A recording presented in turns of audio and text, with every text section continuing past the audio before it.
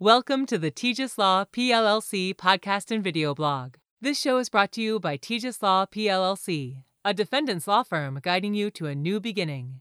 You can email us at service@tejaslaw.com or find us at www.tejaslaw.com. Warning: this show contains live recorded footage. Parental guidance, although not generally necessary, is suggested. All right, welcome to the Tejas Law Show, where the topics are random, the jokes don't make sense, and your host may not be coherent. Every show is comprised of a 22-minute segment which revolves around a topic drawn randomly from a hat of legal topics. Each guest is given 1 week to prepare, and we use a rapid-fire method of discussion. Okay, so we are still recording. Welcome to the Tejas Law Show. This is our first official session. If you're just joining us, we are located in downtown Orlando, literally at 11 North Summerlin Avenue. We have a special guest today. His name is Joshua Tejas. He is the owner of our firm. We're going to jump right into it. Joshua, you want to tell us a little bit about your background? Yeah, I started my career in bankruptcy law as an attorney in 2008 when the economy collapsed, especially with the housing market. When it fell apart, I decided I really enjoyed bankruptcy because it allowed people to get a fresh start, and it's not a super contentious area of law overall. Okay, so tell me, like, specifically in bankruptcy, what excites you? What is it that makes that wets your whistle, I guess is the best way to put it. What really gets you excited about bankruptcy? I like helping people. I like being able to, for a person to come in, say, I've lost my job, or I can't pay my bills, or I'm getting sued by a creditor, or something like that, and being able to help them. I feel like a lot of attorneys get a bad reputation for taking people's money and not helping them at the end of the day. But with bankruptcy, our clients really feel like we help them at the end of the day. Their case is over, their debts are gone, and they're able to get their first start. Well, now for our listeners who don't know exactly what bankruptcy is, what is bankruptcy? Can you just give us a quick, like a 4-sentence summary of what is bankruptcy? Bankruptcy is essentially a safety net. It's a way where a person can go to a court and get a court to discharge or wipe out their debts, so that they don't have to pay their debts. Now, is bankruptcy available to everybody or just general consumers?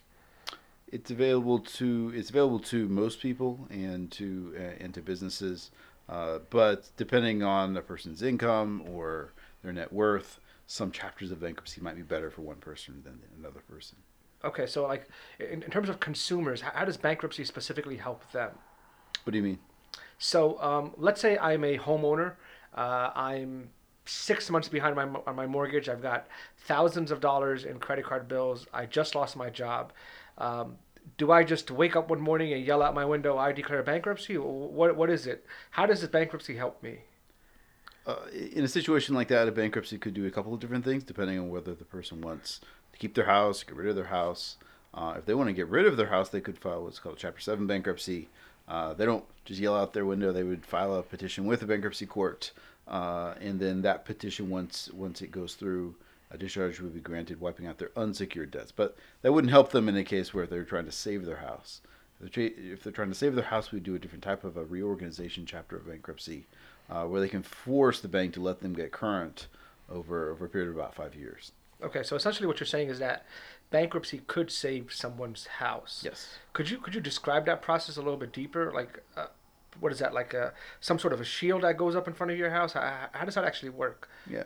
So bankruptcy is one of the few guarantees in law is that if a person goes into a Chapter 13 bankruptcy and they're able to complete a plan, they will be able to save their house. It's one of the few guarantees that law can give. But the way it works is they file their bankruptcy and the court issues an automatic. It's called an automatic stay. It's an order that's automatically entered the instant the bankruptcy is filed that tells creditors to stop trying all collections, and it's very powerful. It applies to repo guys, it applies to credit cards, to lawyers, to judges in state courts, even judges in federal courts. Everything has to stop because of this one order that this judge enters, and it can be filed minutes before a foreclosure sale, and this foreclosure sale is canceled, and that gives the person filing the bankruptcy time to be able to work something out. And if they're trying to save a house, they'd file what's called a Chapter 13 bankruptcy. There are several other reorganization chapters that might work, but often people will file 13. And that's a forced payment plan on their creditor. So they're going to the court. They're saying, I want to get current on my house, or I want to save my house. I just don't have $30,000 or whatever it is to get caught up right now. And there's two different things they can do. They can force the bank to let them get caught up over 5 years. So they make a payment to a trustee, who in turn would make the house payment and make an extra payment to that creditor every month in order to get caught up. Or they can try modification. At least here in Orlando, our court has a system where that we can go to the bank, and the court will order us to mediate with the bank and try to modify. Or it's not quite the same as a refinance, but that's probably the easiest term that people would understand if they haven't done a modification, to try to get current on their house that way and work out a deal with the bank. Okay. Now, you said something important. You said force a plan. Mm-hmm. What does that actually mean? Are you actually forcing a payment plan on your mortgage company? Is that what you're saying? Yeah, in a Chapter 13 case, a person files a bankruptcy. Usually the same day we file the case, we file a plan. And I like to describe a Chapter 13 as a forced payment plan on the creditors. The idea is that a person is going to the bankruptcy judge and saying, I only have so much money, and I want to save my house or my car or whatever it is, and I'll pay my other creditors as much as I can afford, but I only have so much. And so that person goes to the bankruptcy court, and they disclose a very detailed budget, saying, well, here's the cash that I have coming in, and here's the expenses I need to pay. Things like their utilities, or their food, and or childcare, stuff like that. And that'll leave a number that's left over. And then the plan says, well, we're going to take that money that's left over, and we're going to file a plan telling a Chapter 13 trustee who to pay. And so the idea is that the person makes a payment to a Chapter 13 trustee every month, and that trustee act like a payment processing center, and they will make the house payment, the car payment, the credit card payments, whoever needs to be paid. And our plan is telling them who to pay and how much in those details. Okay. Now, I've heard this term many times, but I know most of our listeners probably don't understand it. But if you could just briefly describe, what is a Chapter 7 versus a Chapter 13? Yeah. So Chapter 7 is liquidation. It's what people think of when they think of a bankruptcy. The person is going to the judge. They're saying, Judge, I can't pay the bills. They're asking the judge to just wipe out the unsecured debts. In exchange, the person filing bankruptcy is allowing a trustee to be appointed, and by filing, they're allowing that trustee, to sell their stuff. So if they have a gold mine or a Lamborghini or something like that, the trustee will be very interested in selling that and giving the money to the creditors. Most people who file Chapter 7 don't have a lot of assets, so by far most of the cases that we file, a person files, they're not done in 4 months. They don't lose anything because they don't have anything that the trustee could take. Florida law gives people who file bankruptcy a certain amount of exemptions, things that they can keep through a bankruptcy, and that's why people don't lose anything. They just don't have assets that total more than what the exemptions are. Okay. So now in a 13, I assume it's a little different. Yeah, so a 13 is kind of the opposite. Instead of saying you can't pay the bills, you're saying, I'd like to pay what I can afford to pay, but I can only do so much. And then we go back to the that payment plan that I was talking about, and a 13 is completely based around that payment plan. Okay. Now, in a bankruptcy, does that discharge all of my debts? And I know discharge is just a fancy way of saying erasing, but is it discharging all of my debts, or is it just discharging certain types of debts? Discharges most debts. So the rule of thumb is it's going to discharge something unless there's a law or a statute somewhere that says that the debt is not discharged.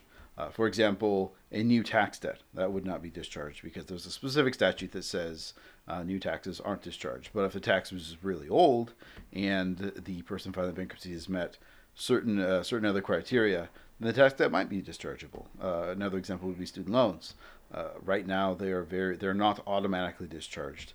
A person, if they want student loans to get discharged, they'd have to get a separate order saying they're discharged, and so that wouldn't automatically be discharged. But most other debts are discharged. Okay, so what you're saying essentially is that, and I just want to touch base on this, student loans can be discharged. Could you just briefly describe how that process works? If someone wants to discharge student loans, they'd file the bankruptcy. So there's different strategies on how to do it. Sometimes people will finish the bankruptcy, let it close, and then later reopen the bankruptcy to try to get the student loans discharged. Sometimes they'll file the case while the main bankruptcy case is pending. Usually, if a person is going to try to discharge student loans, they'll file what's called an adversary proceeding. It's a separate lawsuit in the bankruptcy court, but it gets its own separate case number. And it's handled and tracked as a whole separate lawsuit. And that lawsuit will be filed against the student loan holder, maybe the guarantors. Oftentimes, the Department of Education is in there, and Navient or one of their other servicers are sued. And all the person trying to discharge the student loans is asking the court for is an order saying the student loans is discharged. There's a test out there called the Bruner test that's pretty tough, but they, in order to get that order that they're seeking from the judge, person seeking to discharge the loans would have to meet that test, and if they do, they'll get the order saying the student loans are gone. If they don't, then they won't get that order. Okay, so student loans is more like a maybe. What about like credit cards? Credit cards are almost always discharged. Okay. There's always exceptions, but the exceptions for credit cards would be fraud or things like that. Some action that the person involving dishonesty. And by dishonesty, we're not just saying they can't pay their bills. It would have to be they got the loan telling the lender they were millionaires or had collateral if that was worth this or something like that. And that's one of the only. There's several exceptions, but that's one of the. What about car loans? Car loans are usually discharged. Yeah. Okay. What about like mortgages? Mortgages are discharged. The debt behind a mortgage is discharged. Mortgages, if a person wants to keep their house, usually they'll take an action in a bankruptcy. Well, here I'm talking about Chapter 7 bankruptcy. So if they're getting their debts wiped out quickly, saying I can't pay the bills, but a person wants to keep their mortgage or they want to keep their car, then they can sign what's called a special agreement called a reaffirmation agreement, which I tell my clients it's like putting a shield over the debt. So when the judge wipes out all of the other debts, this debt is not discharged, and it's the common term for that would be you left it out of the bankruptcy. I don't like that term because it's just horribly. It's a horrible term. It's not accurate. What people are doing is they're putting their debts in the bankruptcy and protecting it through the bankruptcy, so there's no change after the bankruptcy. Okay. Now, how does bankruptcy in general affect one's credit? Bankruptcy itself hurts a credit score, but it's more complex than that. So while the bankruptcy itself is a negative hit to the credit score, the bankruptcy also makes all of the creditors who were reporting late every month, makes them say either stop reporting completely, or it will make them say closed, discharged in bankruptcy. So a person's credit will usually dip when they file the bankruptcy, and then if they had lots of other trade lines reporting late every month, then their credit will spring back up fairly quickly, to the point where usually a person can buy a car with a decent interest rate about a year after they file a bankruptcy. And I've heard people lately saying that people could buy a house 2 to 3 years after bankruptcy. With what's going on in the economy now, I don't know how it might go back to the normal, which is around 3 years after bankruptcy. So what happens to, like, for example, I have, let's say, a 2018 Toyota Camry that I'm financing, and I've got 5 years of payments, 60 months of payments to go. And 3 years in, I decide I can't pay the bill anymore. Not in terms of the car, but I can't pay my other bills. Let's say my credit card bills, and I want to file bankruptcy. What happens to my car then? Assuming I want to keep it. In a Chapter 7? That's correct, yes. So we would file the Chapter 7 bankruptcy. I would tell my client, keep making the car payment as if you never filed a bankruptcy. Right after we file, usually within 2-3 weeks, the lender will send me as the attorney. They'll send me that reaffirmation agreement, and the agreement is just saying there was a debt. The payments, the payoff amount is X, and the payments are Y, and it'll just go through. And my client then explains they can afford to make the payments, and assuming that they can, then my client signs off. That's filed with the court. And the fact that it's filed with the court protects that debt from the discharge, so it's not wiped out. Okay. Now, what about, let's say, a house? I bought a house, a 30-year mortgage. 5 years in, I can't afford my other bills, but I can basically afford my mortgage payment. I decide I want to potentially try and discharge my other bills, my other credit card bills. What happens to my house? Is it the same process as if the Same as the car. vehicle? Yep, same as the car. With mortgage lenders, Sometimes my clients need to call the lender and ask them for the reaffirmation agreement. The reason for that is the law that created a reaffirmation agreement came about in 2005. Well, 3 years later, the economy collapsed, and it was specifically mortgages that were falling apart, where people had a $300,000 loan and a $100,000 house. And guys like me were then telling clients, don't ever sign reaffs on your house. And so what that did is it triggered the mortgage industry to just stop sending the reaffirmation agreements. So sometimes my clients will have to call the mortgage company and say, I want to sign this agreement, please send it. And they'll almost always send it to me. And my client signs off on it, and they keep their house, and more importantly, the mortgage payments that they are making keep reporting to the credit bureau. So it helps improve their credit score fairly quickly after the bankruptcy. Okay. Now, this is a little off-topic question, but lawyers have this negative connotation attached to them when it comes to fees. And the biggest concern that consumers generally have is, if I need a lawyer, is it going to cost me X times the hourly rate, and what is that X? When it comes to bankruptcy, I understand it's a little different. It's a fixed price system. Could you just briefly, you don't got to go into details in terms of pricing, but how does it work in the bankruptcy industry? Most bankruptcy attorneys that I know, myself included, and probably pretty much all bankruptcy attorneys on the consumer side of things, they'll charge a flat fee. So they'll say, well, my fee is $1,500 or $3,000 or $2,500, whatever it is, and oftentimes attorneys will just say, well, that's my entire fee, unless you're lying to me. So if you find out our client has a Lamborghini, then usually we'll go hourly. But as long as the client's telling the truth, then most attorneys will just say it's a fixed fee. The client, now, there's one twist to that, is that the way that the bankruptcy code is set, that if a bankruptcy attorney files the bankruptcy while their client still owes them money, then the bankruptcy attorney will discharge himself, which brings up ethical problems where the attorney is by discharging himself, he's hurting himself, and it's a conflict of interest with his own client. So most reputable bankruptcy attorneys will not file the bankruptcy until they're paid in full. So what most attorneys will do is they'll set up a payment plan, and they'll work out the payment plan. Oftentimes attorneys will at least advise or help their clients in dealing with the creditors up until they can file the bankruptcy. And then once they file the bankruptcy, that stops all collection actions, and they're able to go forward.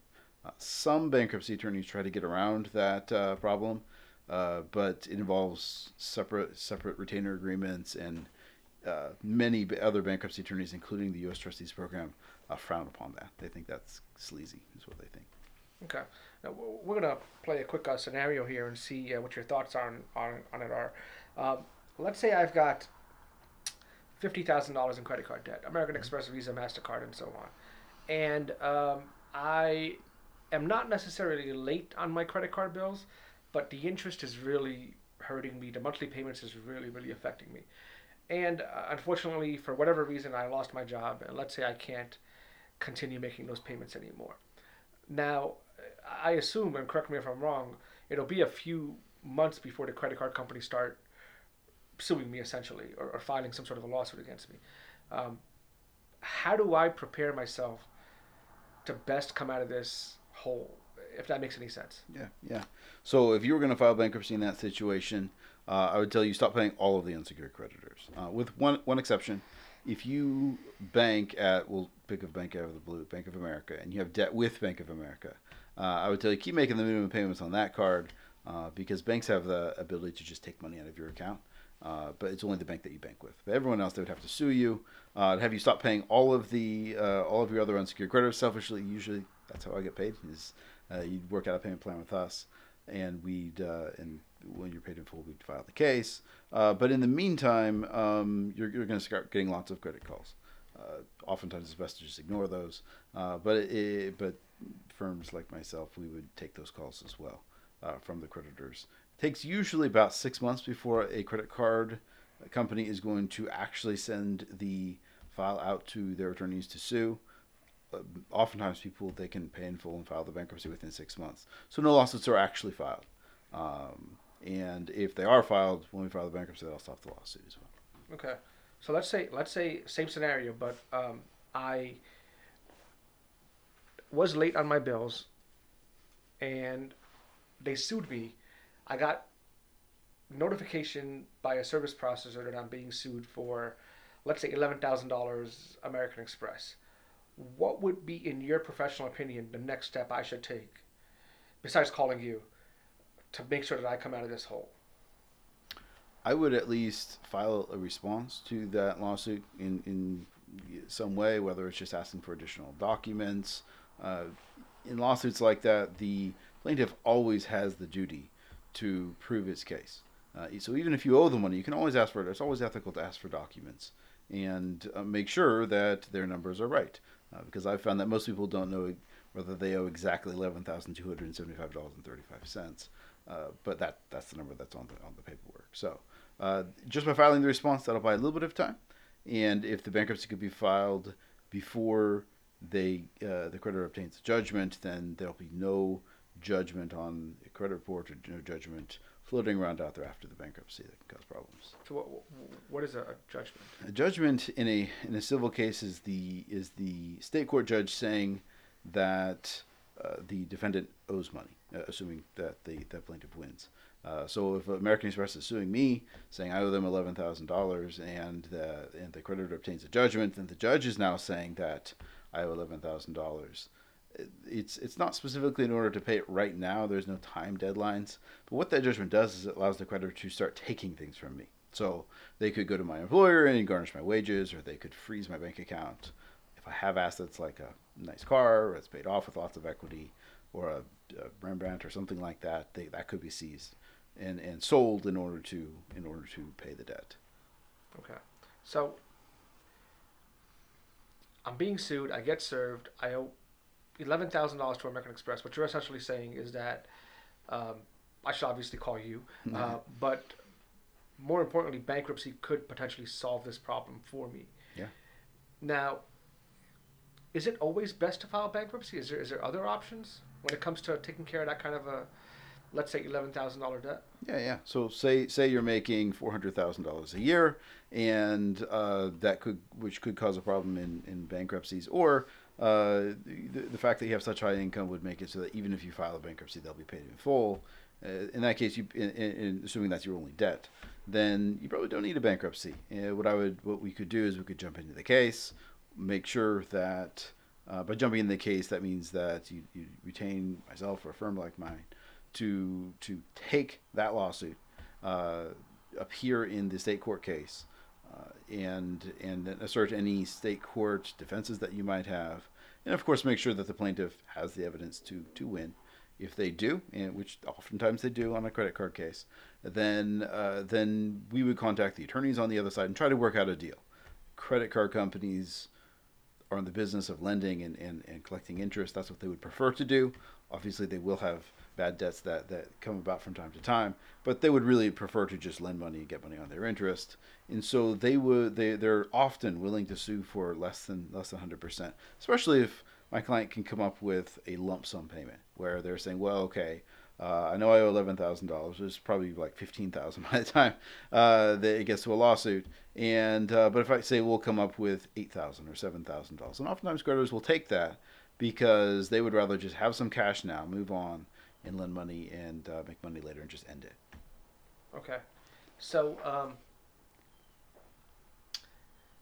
let's say, very similar scenario, but let's say I'm driving a vehicle that I need for work. Car is financed, and unfortunately, I'm just not making enough to pay for my car payments. I'm 3 months behind. My creditor / lender has not officially started the repossession process. What do I do once they do start the repossession process? Is that something you can help me out with? Yes, as long as they haven't actually taken the car yet. There's a 11th Circuit case, which is controlling here in Florida. It pretty much says that once a lender repos a car, title changes and it's not my client's car anymore. So, but if a person knows that the repo order is on its way, oftentimes I sit down, I'll look with my client. Is this car even worth keeping? I've got some clients that are making payments of $800 a month on cars that are not exotic cars. And in cases like that, sometimes it's better to file a bankruptcy, let the car go back to the lender, and just buy a new car with a much more reasonable interest rate there are lenders who will lend to people while they're still in a bankruptcy. I had one guy, I filed a case on Wednesday or Thursday, and that weekend he went out and bought a new car. And it was a better deal than what he had before. But and so that's probably the biggest deal that we see. If a person's doing Chapter 13 bankruptcy, where it's that forced payment plan, then oftentimes we will keep the old car rather than buying a new car. And the reason for that is in a Chapter 13, when we're going through and saying, well, here's what we'll pay to the creditors, we have the option of reducing the interest rate to there's a formula. It's like prime plus 2 or 3%. I think it's 2 to 4%. That we use for a long time. It's been around 6.25, maybe 7%. That we've been able to reduce it to, which is great. If a person has 21% interest, they can reduce the interest to 6%. That's better than any deal they'll get out there outside of a bankruptcy. And often in a 13, they'll keep that. That's why they'll keep that car. In a Chapter 7, there's one other option. It's called a redemption. I tell my clients it's like refinancing for the value of the vehicle. So in a Chapter 7, the person can file their motion, tell the judge they want to redeem the car. They just have to be able to make one payment to the old lender for the value of the car. Usually, if we're doing that, the fight is over what is the value of the car. But assuming that we work out a valuation number, then the person has to make one payment to the lender, pay off the value of the car. Most people don't have that much cash if they're filing Chapter 7 bankruptcy, but there's a company out there called 722 Redemption that will lend money and just give them a new loan on the same car for a better price. Or sometimes people have friends, family members that can help them out. Okay. Now, bankruptcy in general, when it comes to a Chapter 7, what is the process? Like, do I pick up the phone and just dial 1-800-LAWYER, or just for shits and giggles, some sort of a lawyer, or do I have to start preparing something on my end? What is the actual process? What do you mean? Process from? So I'm being sued. I have a problem. Obviously, I know that I need an attorney. Once I've contacted the attorney, what happens next? So you contact an attorney. Most of the time, an attorney they'll do a consult where they're getting the big picture questions. How much do you make? What is your family size? How many cars do you have? Maybe some details about the cars. Are they financed? Your make, model, stuff like that. Do you have a house? Things like that. And they're asking those questions because they want to see first, can a person qualify for a bankruptcy? And if so, which chapters are best? Can I get all the details and give some initial advice as to which chapter might be best? Then if a person wants to hire that attorney, then they would sign a retainer, work out a payment plan. Once the payment plan is over, the attorney will usually give them what I do is we give a document list and a questionnaire. It's a very short questionnaire asking what their expenses are and their income is. They're asking what their expenses are and what their assets are. And then they give documents like bank statements, pay stubs, tax returns, stuff like that, which the attorney will then use to prep the bankruptcy documents. And then they'll set a meeting. For the last long time, we've always insisted on a meeting in person. Now with this virus going around, we're starting to do meetings over the phone. But that's where we go page by page with the client to make sure that every single bit of information on all these pages are correct. And it's about 50 or 60 pages, so it takes a little while, but we go through that, and the bankruptcy is filed. That's when they have their protections, when the bankruptcy is actually filed with the court. Okay.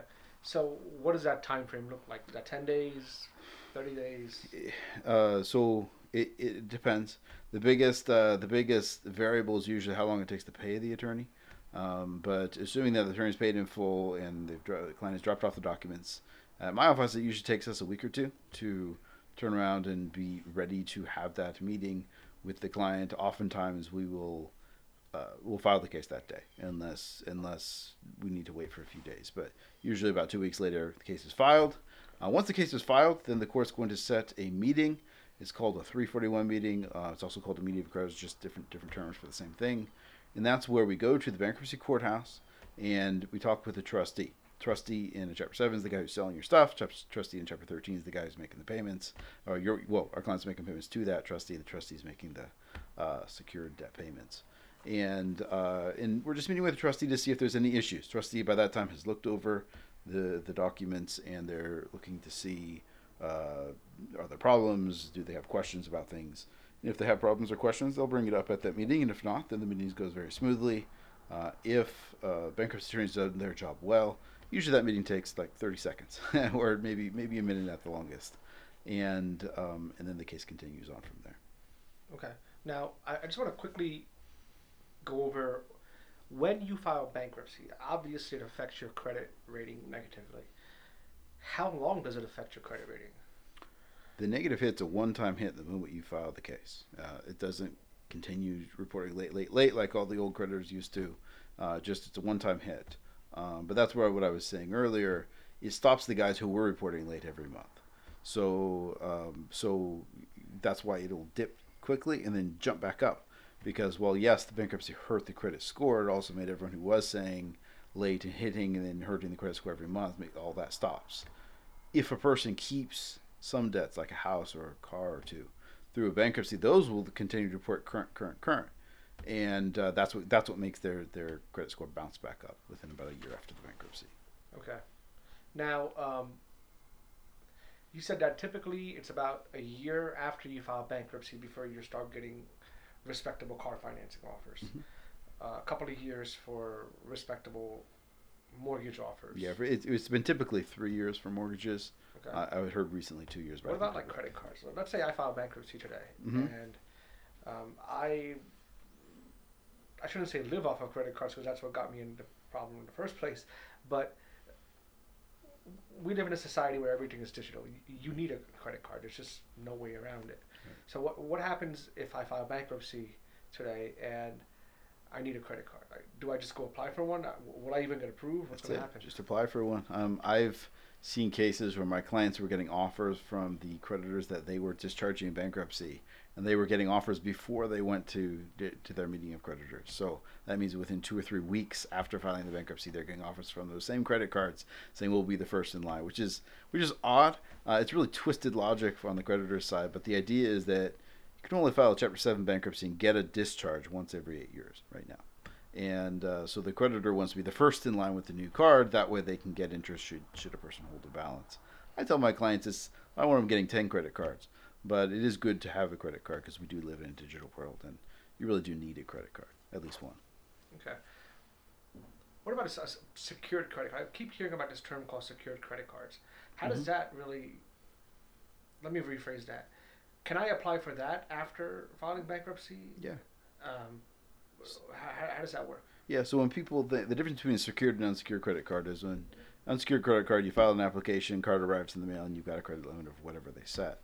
Secured credit card, person goes into a bank, and they'll ask for a secured credit card, fill out the application, but then they'll also cut a check to the bank. Usually it's $500 or $1,000. The bank takes that, holds on to the cash, and in exchange gives them a credit card for $500 or $1,000. So there's no risk at all to the bank. For most people, that's not necessary, and I don't recommend it. If you don't go giving your money to a bank to hold on to if you don't need to. But for people with very bad credit, I have several clients where their parents took out loans under their name while they were still minors, and so they never have good credit. They're always starting way behind the 8 ball. And for those guys, they have such low credit that they can't get a credit card afterwards, and so that's where secured credit card is very helpful, because there's no risk at all to the bank.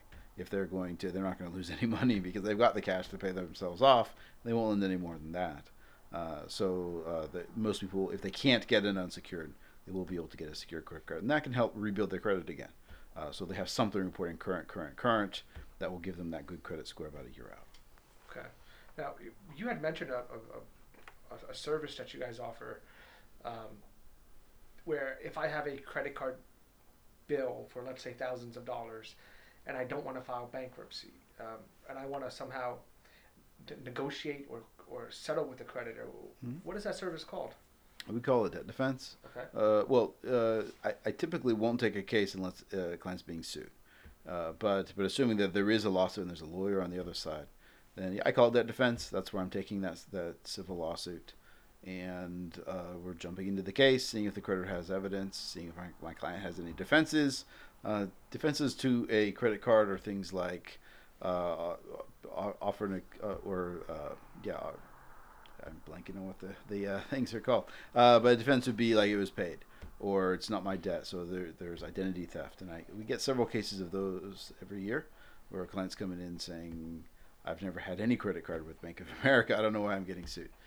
Things like that. So if they have defenses, we can assert those. If they don't have defenses, then we at least see if there's evidence, and then we can work out a settlement. Okay. What other services do you guys offer?